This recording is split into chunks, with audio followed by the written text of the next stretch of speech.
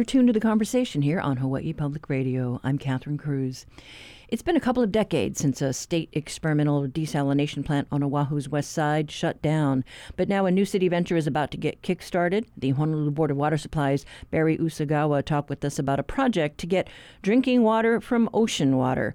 It's presently in its design phase. Groundbreaking is still a year or more away. It's to build on what was learned from the state's demonstration project, which tested out 3 processes back in the 1990s. Here's Barry explaining what's in store. As I recall, it tested out 3 technologies. One is the reverse osmosis membranes, which is the prevailing technology now. The others were electrodialysis and electrodialysis reversal, using electric charge to separate the salt out of the fresh water. But now membranes are the proven technology and are they're used quite extensively throughout the world. So that's what we're using. Okay, so tell us about this project that is about to get underway. We're building a small seawater desalination plant for Campbell Industrial Park. It is located in the park on land that was publicly conveyed to us by the federal government as part of the Barbers Point Naval Air Station closure. We were granted 20 acres at no charge, with the stipulation that we had to build a seawater desalination plant within a given time frame. We just put out the request for proposals, I think, last year, and we were able to award the contract to a company that's going to design it, construct it, and then operate it and maintain it for a 20-year period with 2 5-year extension options. Tell us then about the technology that this plant will focus on. So it's reverse osmosis membranes. So what they do is we have 2 saltwater wells that we drilled on the property. They pump it through pretty high pressure through the membranes, and out comes fresh water on one side, and the other side is brine, which is then injected into the shallow caprock aquifer just off the site and should not affect the local environment there. The fresh water is then conditioned. It takes a lot of the minerals out, and then we have to put in some back so it's stable. And then it will serve the Campbell Industrial Park, so the industry there as well as the businesses within the park. Small enough to not go out of there. You know, the consumption of the industrial park is more than what the plant can provide, but it will allow us to redirect the transfers, because right now they're using water from Central Oahu, from our wells at Kunia and Waipahu, and we can redirect that for Eva's growth because it's the secondary urban center. So it's just a redistribution of supplies, and our strategy is to diversify our water supplies: fresh groundwater, desalination, plus recycled water, plus conservation, some stormwater capture. You know, so the more diverse we have our water supplies, the more resilient we will be to climate change-induced drought, which is what's being forecast. So it's allowing us to be more resilient. There have been efforts before to do things on a small scale. I know I was reading that the Kona Village Resort had a couple of small desalination plants. NELHA, the Natural Energy Lab on the Big Island, was experimenting with some things. But would this be then, the largest? I believe so. It's just under 2 million gallons per day, but that's larger than a resort in Kona or the NELHA need, so probably will be the largest. What's the timetable? Could we ramp up? We expect the plant to be constructed and online by the end of 2026, and they're just starting. So they're just a couple of months into the contract. And as far as the funds for this, where did it all come from? We worked hard to develop a financing strategy because this is a very expensive plant. And so we have several federal grants and some low-interest federal loans that we've been able to obtain. The first one is the American Rescue Plan Act that was, I guess, as a result of the pandemic to jumpstart the economy, because it did cause a number of economic issues, right? Inflation, material supply chain issues, power costs have gone up. So we used $25 million of the, we call it the ARPA funds, courtesy of the City Council, and also applied for and receiving a U.S. Bureau of Reclamation grant up to $20 million. And then we have a low-interest loan that we're applying for called WIFIA, which has some favorable interest rates and payback terms. The remaining amount could either be our impact fees that we collect from new meter connections for growth-related projects, or we could apply for state revolving fund loans, low-interest loans, which is federally subsidized. So we're trying to keep the amount of water rates low for just our operation purposes and some limited capital projects. So our strategy was to obtain as much federal funding to kind of keep the local water rates affordable.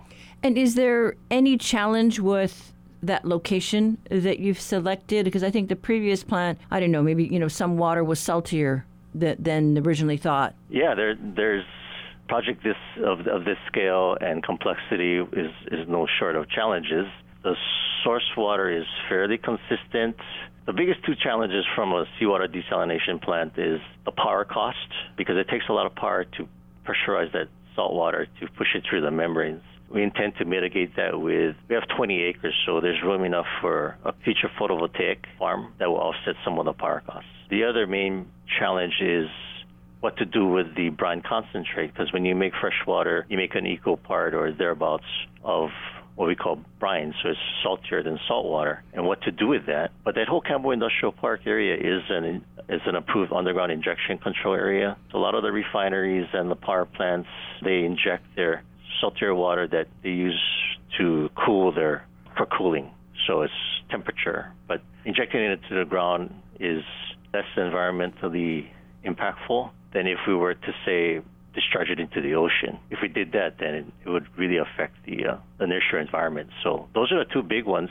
This particular site is not, it was at the end of the Kalaeloa Airport runway. It is adjacent to the state ag feedlot. It's undeveloped, so it's basically a Keawe forest. There's a few archaeological sites that we had to identify and mitigate and protect. And we've been coordinating that with the State Historic Preservation Division. So I think those are the three main challenges for this project. Well, I guess next to the costs, but our financing strategy is trying to address that. So there are other countries that have been working at this desal process. I think Saudi Arabia. Is there anything we can learn from their experience? I'm not sure what they do with their brine. So the company that we've awarded the project to, they operate a number of desalination plants in the Caribbean and on the southeast United States. So they're very familiar with the processes. Freshwater is a challenge worldwide. And so that challenge has driven a lot of research and improved the technology of the membranes. They're becoming more efficient. The membranes can take out more stuff. And there's energy recovery devices to recover the high pressure and to feed it back into the pump. So the energy put into it is recovered into the process. So it reduces the power costs. So is this like brackish water that we're drawing up? So that was the state desalination plant. They use brackish water there, and some of their wells were, like as you were saying, was higher chloride than the others. But this one we're using seawater. So it's deep wells that we drilled at the site, pulling up salt water from the ocean. So it's consistently salt water. Of course, brackish water would be cheaper, but there's not that much of it. It takes fresh water to make brackish water in the mix. This one is just straight seawater. And we have a lot of that. We have a lot of that, okay. Right? No freshwater aquifer that close to the coast like this is. It's just about 1,000 feet or so from the coast. So, yeah, it's just all salt water under the site, and the wells are right on site. So we're just pulling it up from the ground, naturally filtered. Anything else that you think would be important to underscore just to help our listeners understand what we're trying to achieve here? The common question I get is, are we running out of fresh water? Why are we doing, seawater desalination?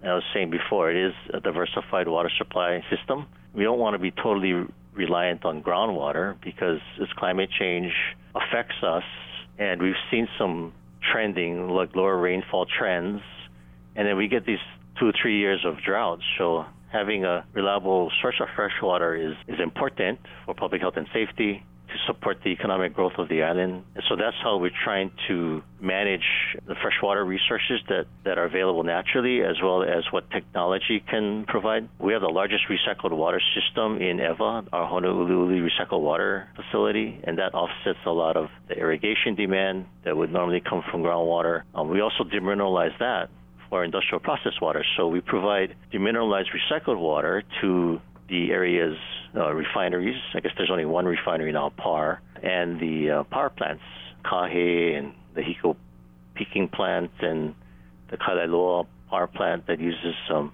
fuel oil, I guess, to boil water to make energy. And instead of using potable water, we're using demineralized recycled water. This particular plant is going to be for drinking water, and it'll be quite high quality, taking a lot of the stuff out that normally would be there. So we think this plant will provide a viable product that our customers would appreciate.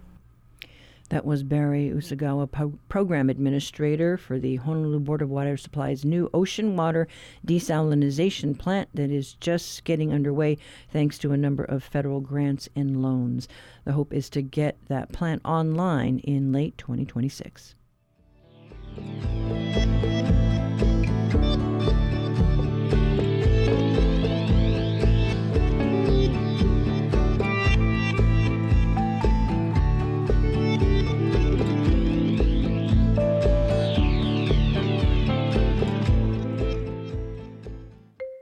Hello, this is Sabrina Tavernisi, host of The Daily.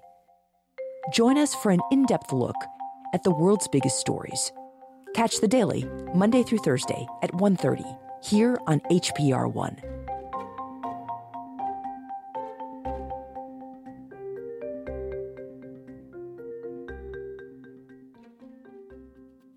Support for HPR comes from Haleakala Ranch, with a legacy of livestock, conservation, and land stewardship since 1888, working to restore, maintain, and preserve the open vistas and natural beauty of Maui. More at haleakalaranch.com.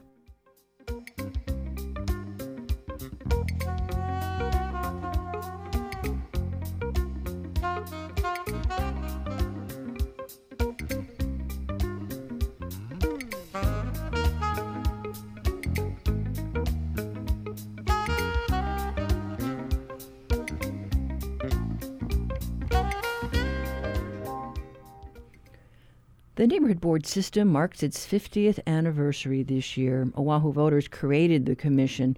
We talked to its executive director earlier this summer about the successes of the brainchild of the late Mayor Frank Fossey. Today we hear from a current Neighborhood Board member, Robert Armstrong, about what could be tweaked. I think that after 50 years, it's certainly appropriate to take stock in the system. And I think coming off the pandemic, many of the boards, including mine, are seeing a somewhat downtick in terms of public participation. We certainly saw that in the elections.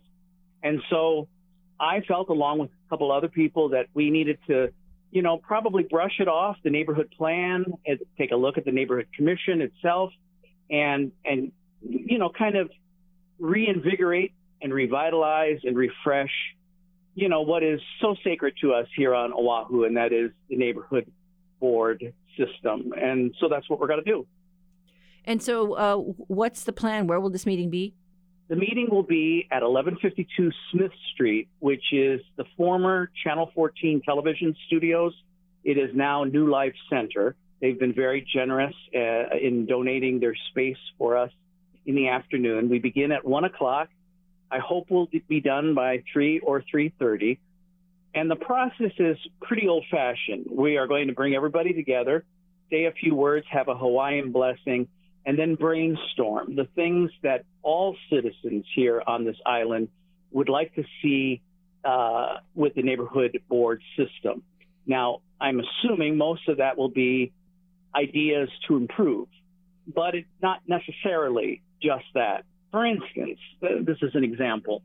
We really haven't taken a look at the demographics of particular neighborhoods in the 50 years since the plan was organized and approved. And so the populations, for instance, of Kaka'ako are much different from what they were a half century ago.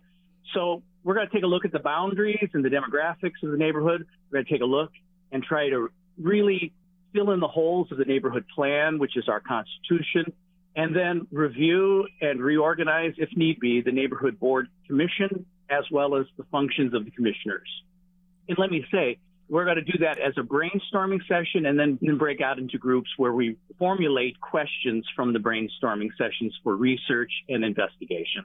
Earlier this year, we saw some hiccups with the election. Mm-hmm. The neighborhood board system was the first to step up and try this voting by mail. The bottom line is the neighborhood board system has done some innovative things, but this year there were some hiccups with the recent election, and some folks wondering, why it is that there were members of the commission that were allowed to run for office on these boards. I have those concerns as well. I'm sure there are others. This organizational meeting that we're having on the 19th is not exclusively about this, but I'm sure people will bring it up. I think it is concerning when folks who are supposedly here to help us administer the neighborhood plan as well as the democratic process also have their hands into, making of the process and the laws and the resolutions and things like that. It concerns me. There are other areas that I'm sure concern others. And so we need to take a look at all of this and see if this is indeed the best system we can come up with. I have no problem with someone in the neighborhood commission office serving on any other board except the one that they are getting their paycheck from. That's just me personally. The other thing is I love the innovation that the election had. The trouble is it wasn't very transparent. I went to when the votes were being counted, and that session was a big bust. They could not get the computers to talk to one another, and so we spent 2.5 hours looking at each other, and ultimately were sent home to await the next day when a tally was provided to us. That's not the best system. Since the state went to printed ballot and was very conscious of those who are technologically poor, I don't understand why the city and county didn't do the same thing, especially since everyone had to be mailed a separate code for online voting. So it didn't save any money in that regard. So if you're going to mail something, why don't you just mail the ballot and have it all be opened in front of, the public, and then account for it by scanning it and providing results in an hour or two. That seems to me to be the safest and the most sane and transparent way of doing it. I just remember going back to the days when this was proposed by then, Mayor Frank Fossey, as a way to empower the people and engage our community, to have a voice, to have a say in the city process. Absolutely. That's the genius of the system, is that this is micro government or micro politics at its very best. It bubbles up from truly grassroots citizenry. And in a perfect world, it goes through the neighborhood board, gets synthesized or clarified there, and then on to city council for action. Unfortunately, that does not happen very often. I, for instance, was an author of a bill or resolution, I should say, on graffiti. We took a look at best practices across our country, and we incorporated that into the resolution we wrote. It received 100% approval on my neighborhood board, and I then went to merchants and made sure that they were on board. Everyone in my neighborhood, and they were very big names, very big companies associated with the selling of spray paint and things like that, they were on board, and then it sort of died because we don't really have a system to share it with other neighborhood boards so that they could lend their voice and then present it in a powerful way to our city council person. And it just died in her office, and that's a shame. We hope it will be resurrected. But we could have a much cleaner and nicer city had they taken action on that resolution 2 years ago, and they still haven't. That's one example. And so, the question would be then, how do we make it so that what happens in Waikiki or what happens on the North Shore is shared with people here in the downtown area or any other neighborhood? And if we want to sign on and add our voice or add ideas to their resolutions and their ideas, then it snowballs and works its way to city council. How does this, that's a perfect democracy if that could be achieved. And that's the failing of the system right now. Sunshine laws are partly to blame, I think, because we're not allowed to kind of cross-pollinate at this point. But that's part of what we've got to look at. And we've got to research ways of how can we unify our voices if an issue so needs it on Oahu. So do you think some of these ideas may be fixable just by amending the rules, or do you think this might mean going back to the voters? I don't have any problem with going to the voters someday and asking them to adjudicate a matter if that's what's required.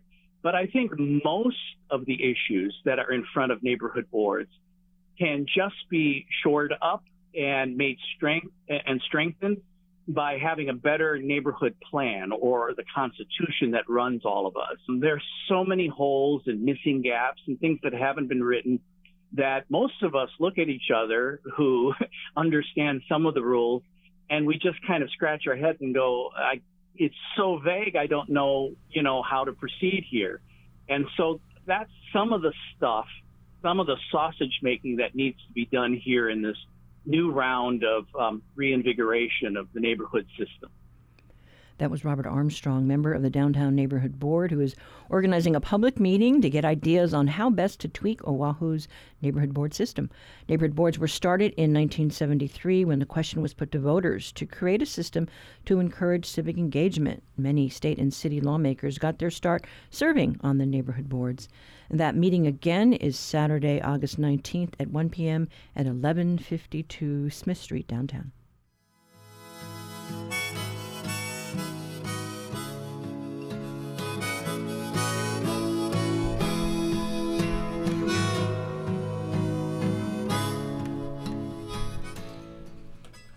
Our reality check segment with our partners at Honolulu Civil Beat features a story about fortifying key services in our community. Reporter Marcel Henry joins us today. Good morning, Marcel. Morning, Catherine. How's it going? Good. So you're focusing on Meals on Wheels, a very important service that we provide to our homebound seniors. That's right. Meals on Wheels, coupled with disaster and emergency preparedness, basically. So you had the FEMA, Federal Emergency Management Agency, Region 9 Administrator, the Hawaii Emergency Management Agency Administrator, Senator Brian Schatz was along. They were all gathered yesterday at Lanakila.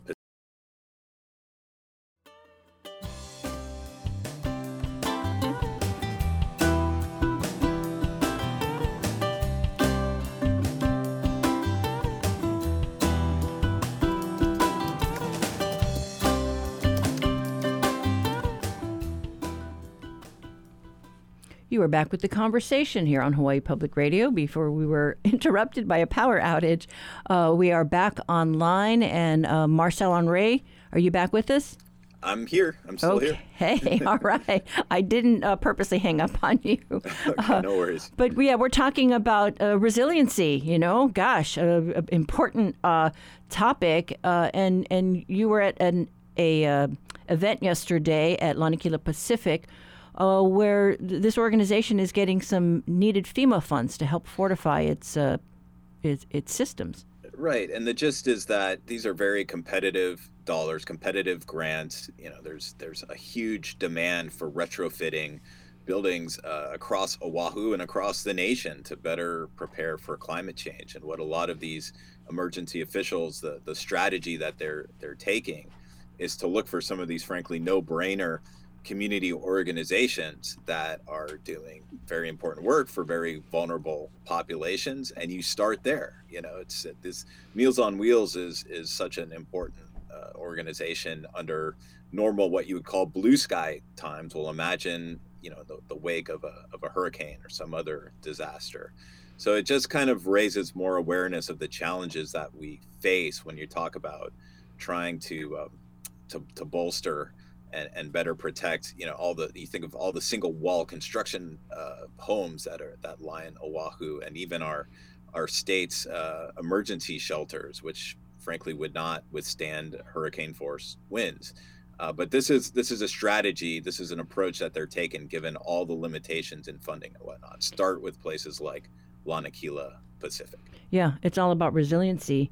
And so you need to harden those buildings because, all it takes is one really bad hurricane, particularly here on Oahu, and we're dead meat because we're not really prepared. We don't have that built-in resiliency. So, it'll go a long way to helping to provide that critical service, to shut-ins, to seniors. I mean, gosh, 2,000 meals a day, that's an awful lot of meals. It just shows, heavy demand for meals, heavy demand for retrofitting to protect these kind of services. Yeah.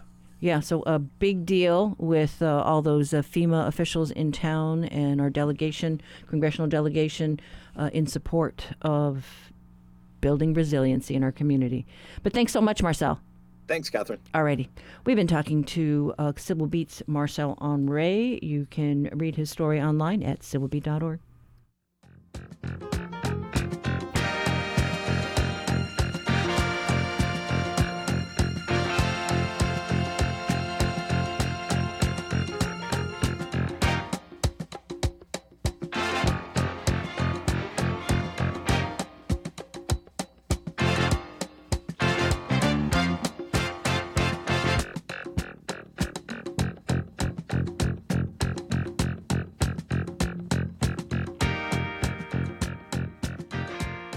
Support for Hawaii Public Radio comes from Matson, investing in new ships, cranes, and terminal improvements to serve the needs of Hawaii communities for generations to come. Matson.com. Each week, New Dimensions explores the social, political, scientific, environmental, and spiritual frontiers with some of today's foremost social innovators, thinkers, scientists, and creative artists. Hi, I'm Dr. William Keepin, author of Belonging to God. And next time on New Dimensions, I'll be talking about spirituality, science, and a universal path of divine love. Sunday morning at 11. Support for HPR comes from the U.S. Consumer Product Safety Commission, offering guidance on how to help babies sleep safely by always placing baby on their back with a fitted sheet but no toys, blankets, or pillows. Learn more at cpsc.gov.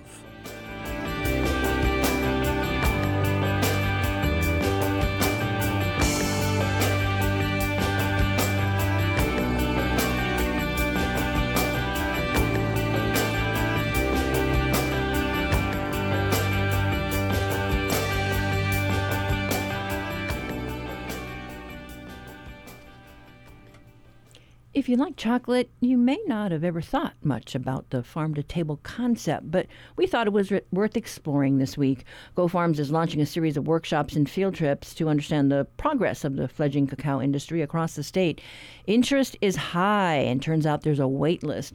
The company may take the program to the neighbor islands to share the successes of early trials. We took a visit out to a farm in Wailua this past weekend where Manoa Chocolate is betting on its success. Farm manager Max Breen took us on a tour. The orchard is in full swing, and there are plans to build a processing center and to start farm tours later this year. The trees were planted 3 years ago and are full of cacao pods. That's the good news. The bad news is wild pigs have taken a liking to the chocolate pods too. This is going to be the side of our tasting room right here. So idea is like you're in a nice like pergola or like gazebo type structure, and you're like tasting chocolate. We're talking about cacao in Hawaii and the rest of the world, and you're like gazing at the trees around you. So that's the vision. This site when we got here was like mostly like guinea grass, like invasive grasses, invasive tree species like halikoa, and we removed all of that. We left some of the older trees, like these monkey pods you see over here, and then we planted in like really careful design an agroforest with cacao, companion shade species like this Sclerocydia, these cedro and laurel trees, tropical mahogany, neem trees. I think that within the cacao orchard itself there are about 10 species of tropical trees. We only cultivate the cacao within the orchard, but like on the margins of the property and in other sections, we grow avocado, mango, lychee, citrus, all kinds of stuff. This orchard that we're about to get into is the 2021 planting. So you'll see the trees are a little bit younger, and we still have some fruit on them from this previous harvest that I left on so I could show people that visit the farm. And then is this, all this used to be sugar? That's right. Yeah, it was sugar for a long time. We can see the Wailua sugar mill from this property as we get up into the next orchard. But before we got here, it was ranched. There were cattle on it, and then it was fallow for like 8 years. So by the time we got to it, it needed a lot of landscaping, a lot of work to start a farm. These are beans?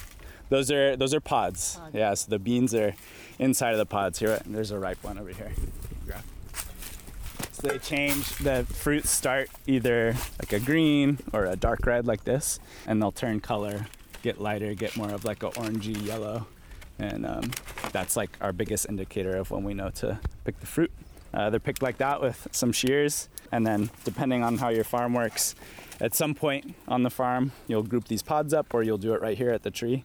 You crack this pod open, usually with a machete, or you can do it with a mallet, and then you take the seeds out, you extract. Have you ever tried cacao fruit before? I haven't. Oh, great, exciting moment. Yeah. So this is the seed. It's covered by this mucilage or pulp, as we call it, and this is sweet pulp that tastes. I'll let you be the judge of what it tastes like. Yeah. So just suck on it. Don't chew the seed. What do you think? It's creamy, tart. Reminds me of soursop. Yeah. Mm-hmm. That's a common one people say, for sure. Yeah, a little soursop. Some people say lychee.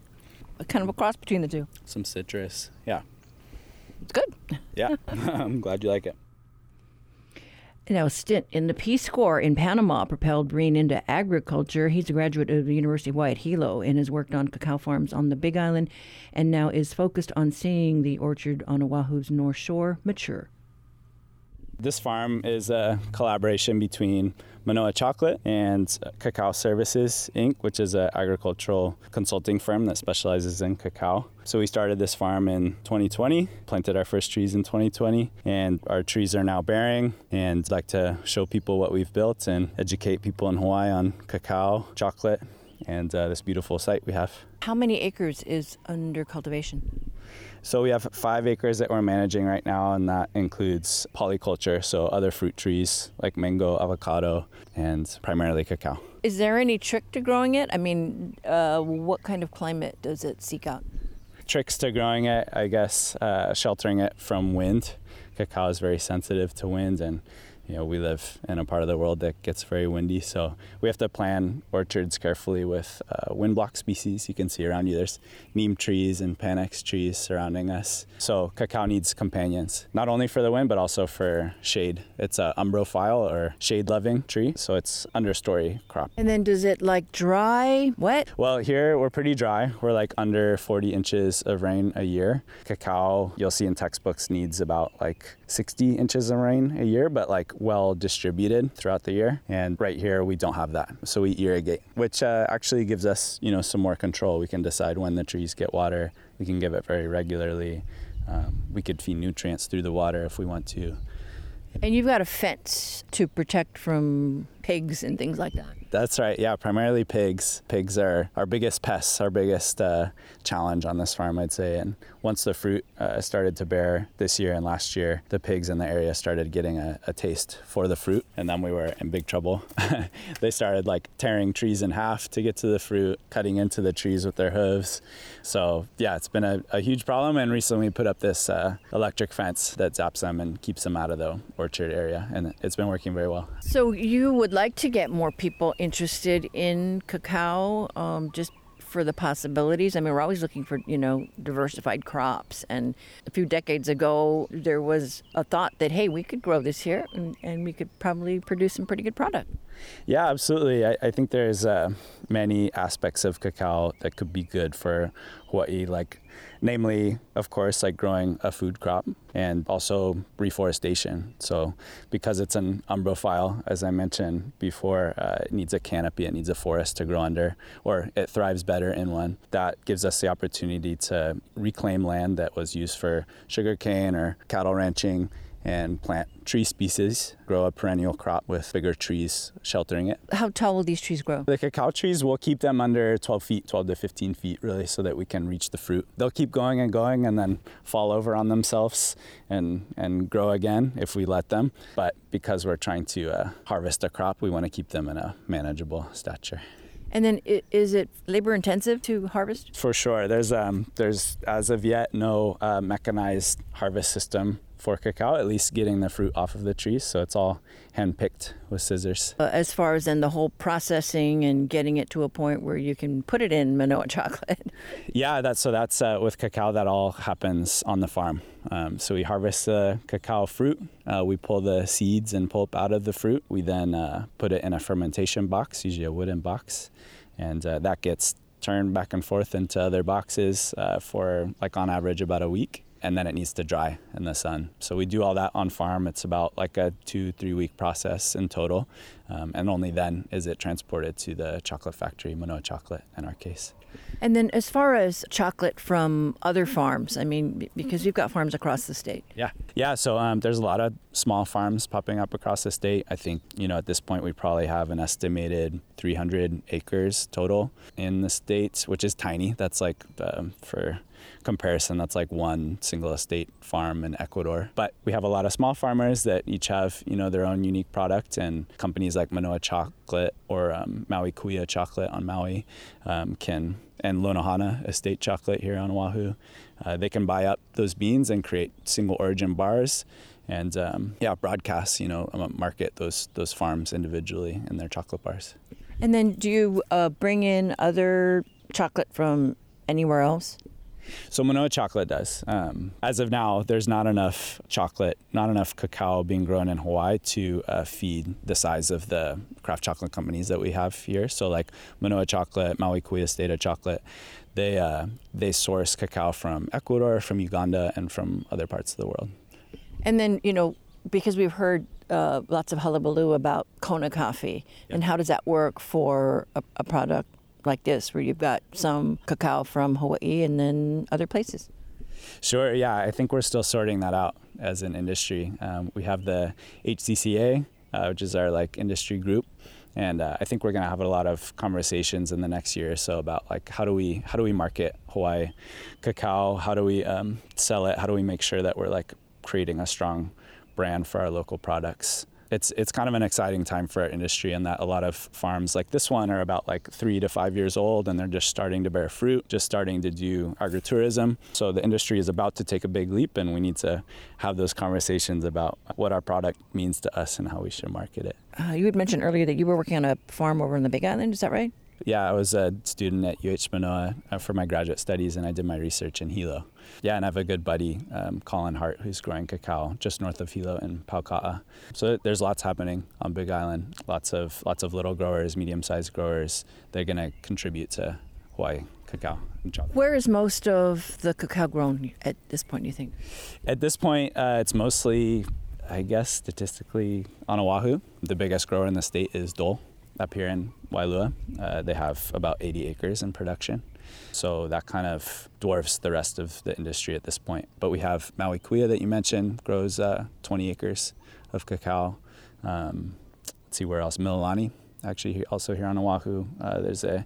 There's a farm that grows about 10 acres of cacao. So those are small numbers, in the global sense, but those are kind of the bigger farms in Hawaii right now. If there's anybody out there then that's interested in maybe jumping into cacao, I mean, what's the message that you want to try and underscore? Sure. I mean, scale is important, so creating a quality chocolate product requires that you're producing cacao at scale on your farm. So we always tell people at Cacao Services that if you're growing anything less than 10 acres, really it's going to be hard for you to have an economically viable business if you're just selling dry cocoa to chocolate companies. If you have a smaller farm like this one in its current state, then you should really plan your business around agritourism. And that's the plan here, is you plan to start tours here hopefully by the end of the year? Absolutely, yeah. And I'll say in addition to agritourism, it's how much value can you add to your farm product. Like you produce dry cocoa, but can you make chocolate, or can you partner with a company like Maui Kuia or Manoa Chocolate to create a bar that maybe has your label on it that you can sell on your farm tours? Those are all really important aspects of successful cacao chocolate businesses in Hawaii. Are you a chocolate fiend? I am, yeah. I grew up loving chocolate and, having studied cacao in school and worked in the industry for a while, developed a taste for like very good chocolate. But I've retained my taste for like, Hershey's, like s'mores, things like that. Like I love chocolate across the spectrum. That was Max Breen, manager for a Wailua farm that's part of a joint venture with Manoa Chocolate and Cacao Services. And since he brought up the subject of s'mores, Thursday happens to be National S'mores Day. So go make some with Hawaiian chocolate.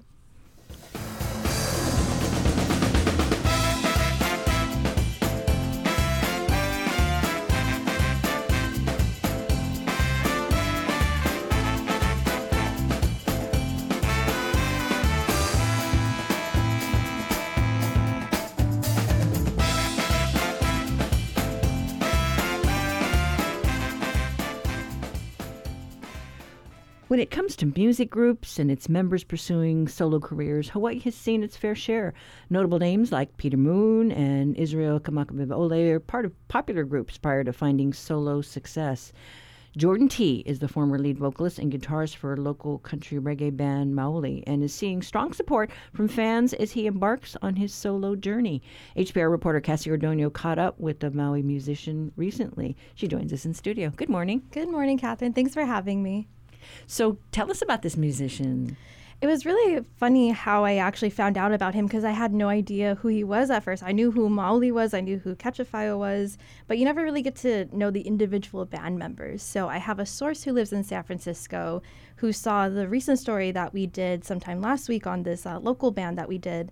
And she basically said, hey, why don't you do a story on Jordan T? And I was like, who is that? So when I YouTubed him, I was stunned that he actually was the lead guitarist for Maui and Ketchafire. And when I did get to interview him, he has this very humble, contagious laugh. He just came back from California after performing at Yoshi's. And so after Jordan T performed with reggae bands like Maui and Ketchafire, he also shared the stage with notable musicians including Fiji, Jimmy Cliff, and Damian Marley. His music has been aired on radio stations in Hawaii, Guam, Tahiti, and Japan, and he built this solid fan base with some international following. So far, he has over 50,000 listeners, mostly on Spotify alone. After being in well-known reggae bands, Jordan T went solo. When most artists go solo, they're mostly supporting themselves. The music career is just a challenge. If you put in the work and stay true to yourself, you can make it. But the hardest thing is probably finding time to rest. That's the biggest challenge because it's always busy. There's always something that needs to be done. And, especially as an independent artist, we do a lot more of the work ourselves than if we were signed with a record label. They have a big team that will kind of like handle a lot of the little details and logistics. And he said it best, although he's not signed to this record label where they have backing from a team to handle and delegate all the logistics and the responsibilities. He does get support from his fan base. And for example, his independent solo debut album, Bridges with the Vibes, was backed by his fans who raised $30,000 for this. Yeah, and the initial goal was $25,000. So they exceeded more than, about $5,000. And that was in 2016. And the following year after he released that album, the leftover funds actually was donated to Habitat for Humanity in Nicaragua to build housing. So you kind of get a sense of who he is as a person. And when I interviewed Jordan T last week on Zoom, he just came back from California where he performed at Yoshi's in Oakland. And Yoshi's is this venue where people eat sushi and listen to live entertainment. So it's a mixture of where sushi meets jazz kind of thing. And but Yoshi's is mostly known to have jazz, R&B, and hip-hop artists performing like Van Morrison, Diana Krall, Taj Mahal, and others. And one of my favorite, Life Jennings, has also performed there as well. And when I talked to him, he's very humble, very laid back. He has this very contagious laugh. When you hear it, you can't miss it. And his personality reflects his music, and he mostly writes love songs in his reggae music. I do write a lot of love songs. I think love is a very universal concept, something that everybody in the world obviously feels or experiences at one time in their lives. And all my songs that I write are based off of experiences that I've been through. So if you pay attention to the lyrics, like that's kind of giving you a storyline of my life.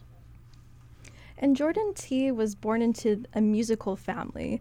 His mom was a piano teacher, so she taught him how to play. His dad played the guitar and would have jam sessions with his friends around Maui, and also taught Jordan T. how to play guitar. But he ended up getting into looping, which is this musical device that makes you a one-person band. You can record sounds and add layers in real time. For example, you could play the guitar, record that, beatbox, record that, and then loop that in. Or you can add vocals, and you can just keep layering. And it's just, I have this appreciation for musicians who do this because you're really doing it on your own and you're multitasking. Yes, I happened to come across a musician up on Oahu's North Shore, and he was doing this at this little eatery, and he was really good. So, yeah, whether you're busking on the street, or got a gig, yeah, it's really an interesting way to kind of grow. And the fact that he learned how to beatbox was really interesting to me, too, when he started doing looping. And he got into looping because he couldn't find anyone to play with him back in Maui. So he bought this musical software device. He bought the pedals to record. He learned on YouTube, and he started messing with the sounds and learned how to beatbox. And here's an example of him actually looping.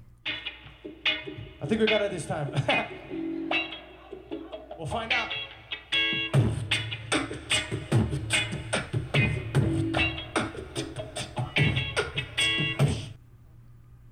Pretty cool.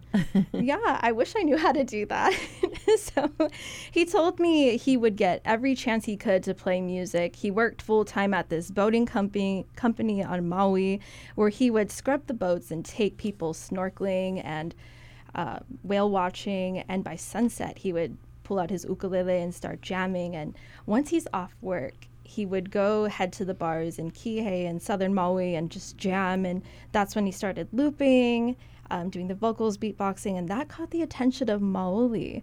That was about maybe more than 5 years ago. So that's how he got introduced to the music scene, even though music has always been a part of his life. And Maoli reached out to him saying, "We love what you do. Come tour with us." And that's when he met bands like Catch a Fire, and then they offered him to be the lead guitarist for them as well. But he always wanted to be a solo artist, and Jordan T. is now working on his second album that will feature local and international artists, although he wouldn't tell me who they were. But he hopes to start releasing singles by the end of this year and to drop the album by next year. Right now he has a single out called I Feel It Could. 1, 2, 3, for 84 degrees, sunshine up on my cheeks, easy like a cruise to the beach. Load up the truck, no phones and get out of sight, easy like this island breeze. That's how I feel it could be with you and me. I feel it cool, I feel it cool, I feel it cool. Yeah, yeah, yeah. Well, we certainly wish him luck as he goes out on his solo career. I mean, we watch other people like Jake Shimokuro, right, move away from Pure Heart, and it was a huge success. So, yeah, good for him. It's going to be exciting following him on his musical journey, and we'll keep everyone updated when his album drops. Okay. All right. Well, thank you so much, Cassie. Thanks for having me. We've been talking with HFAIR's Cassie Ordonio about Maui musician Jordan T. You can hear more of Cassie's culture and art stories on our website, hawaiipublicradio.org.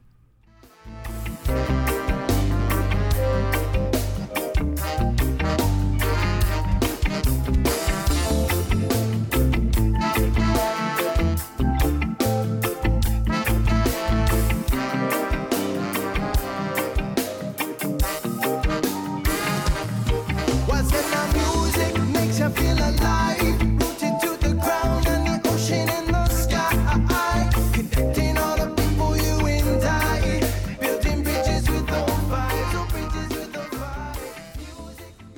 that does it for us today. We are out of time. Tomorrow, we plan to hear from Department of Hawaiian Homelands Director Kali Watson and the department's plan to provide housing units for Native Hawaiians. Share your comments or questions about what you heard by calling our talkback line, 808-792-8217. Email us at talkback@hawaiipublicradio.org. You can also find the Conversation podcast on our website or on Spotify, Apple, or anywhere else you tune in to listen to podcasts. I'm Catherine Cruz. Join us tomorrow for more of The Conversation.